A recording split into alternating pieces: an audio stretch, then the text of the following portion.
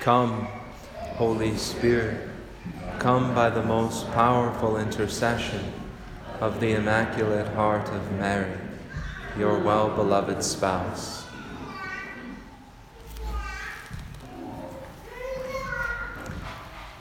We just heard the account of our Lord being transfigured on the mountain. Took Peter, James, and John up to pray, and while he was praying, his face changed in appearance, and his clothing became dazzling white. And the apostles saw his glory. In that moment of the transfiguration, the apostles were given a brief glimpse of the true identity of Jesus Christ. He allowed his divinity to shine forth for that brief moment so that they could see that he was not just Jesus of Nazareth, but he was Jesus, the Son of the Most High God. Because ordinarily, as Jesus was walking around Galilee and Jerusalem 2,000 years ago, what did people see? They saw a man. He ate, he slept, he walked, he talked, he acted like other men. You see, the divinity of Jesus Christ could not be glimpsed by physical sight.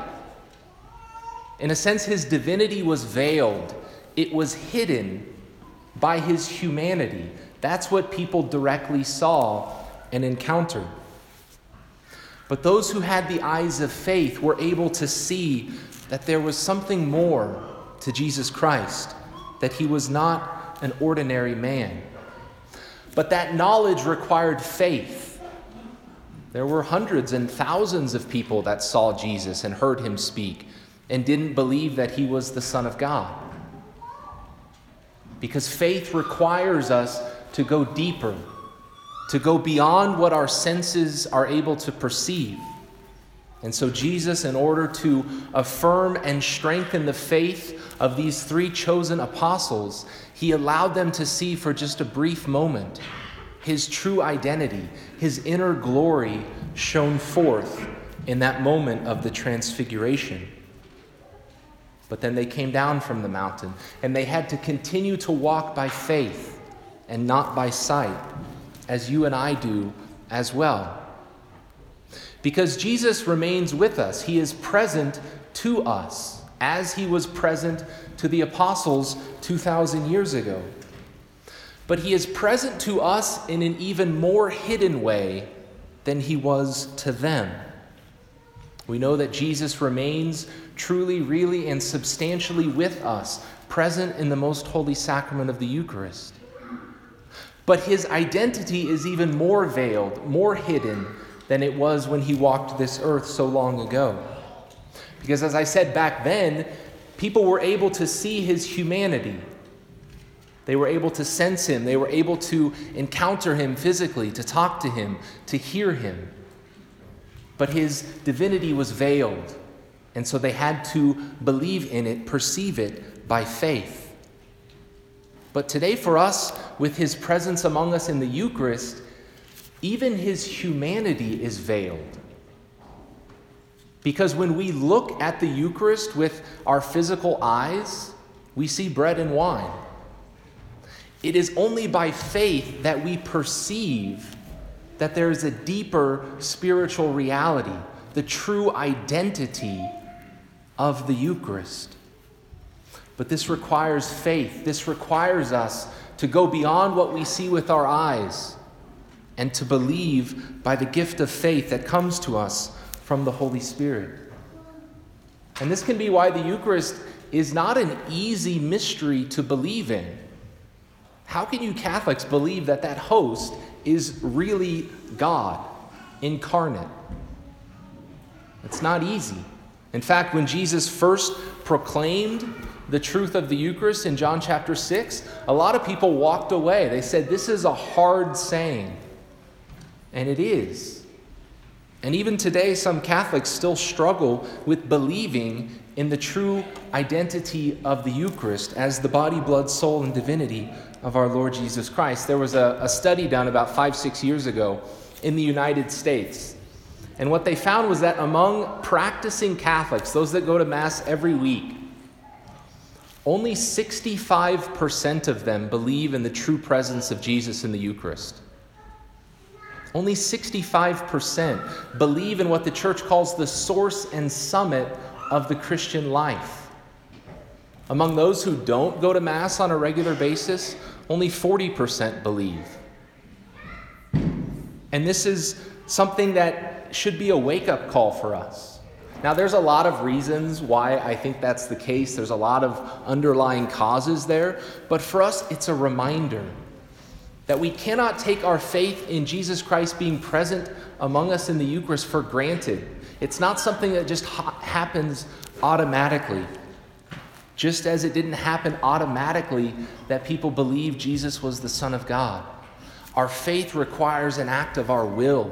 It requires us to be intentional and to strive to guard such a precious gift that has been given to us by Almighty God. One of the reasons, though, why I think it's difficult for people sometimes to really believe in the Eucharist is because we can't rely upon our senses, right? Because when we look at the Eucharist with our senses, we're not able to perceive the true reality. We have to go beyond them. But our senses are how we ordinarily interact with the world. Sight, touch, taste, hearing, smell. That's how we interact with things. That's how we relate. But in the Eucharist, we have to go deeper because our senses are not able to perceive spiritual realities. We have to make an act of faith, and that requires us to be intentional and to exert some extra effort. But the church has always tried to help us go beyond our senses so that we can truly believe in the mysteries that are being celebrated at Mass. And this is actually kind of pertinent to the discussion that we're having about the placement of the tabernacle. Because the church has always used art and architecture to represent the spiritual mysteries that are being celebrated. The layout of the church, the color of the vestments, the vessels that we use, statues. Because we can't directly perceive, right, the presence of the angels among us, for example. The church has always used art and architecture to represent those, to aid our senses so that we can better believe and participate in the mysteries that we are celebrating. And that's one of the many reasons why I think it's more appropriate for the tabernacle to be in the center, because that better visually represents the centrality of the Eucharist, the centrality of our Lord Jesus Christ, that he truly is the source and summit of our faith. But there's another way in which Christ is present among us, and we need to remember this as well. Because of the three reasons that Jesus left us the Holy Eucharist, one of them is so that we could receive him in communion. And the primary purpose of receiving communion is so that we can be strengthened in our relationship with Christ and transformed to become more like him. One of the reasons we receive communion is because Jesus desires to live within us. And we don't sense that. And so it's sometimes easy to forget that Christ is with us always.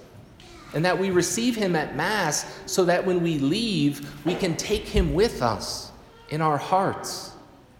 And that the Eucharist is there to transform us so that the inner truth that God lives within us can be revealed to the world, so that the light within us can shine forth. Jesus wants to live among each and every one of us. But we don't perceive this with our senses. And so we have to remind ourselves that Jesus is with us, not just when we're at church, but always. And he's also among us in our neighbor, in our brother and sister. Jesus gave that famous parable of the final judgment when he separates the sheep and the goats. And he says, "Blessed are you because when I was hungry, you fed me. When I was thirsty, you gave me drink." He says, "Whatever you did to the least of my brothers, you did to me." We need to recognize the presence of Christ in our neighbor, and we need to treat them and love them as we would treat and love Jesus Christ. Jesus is among us in so many ways, above all and substantially in the Eucharist, but also in our hearts and in our neighbor. And we're called to recognize his invisible presence and to be his presence in the world. Because nobody in the world today is going to physically encounter Jesus Christ. When he ascended into heaven, he no longer walks the earth. They're not going to see him, but they are going to see you and me. And we are called to be witnesses to Christ in the world so that when people see us, they see him. So that we can help people have faith that Jesus is still among us. And this is why it's so important that we receive the Eucharist with reverence and devotion and humility and worthily, because Christ wants to come and live within our hearts, and we have to make a home for him. We have to come with that preparation, ready to receive our Lord, to spend time after communion and after Mass giving thanks for that gift, reverencing Christ within us, acknowledging that he desires to live with us, and then taking him out into the world. Because every single one of us is called to be transfigured and transformed, to be more like Christ. And the way that that happens primarily and above all is by our reverent and humble reception of the Most Holy Eucharist.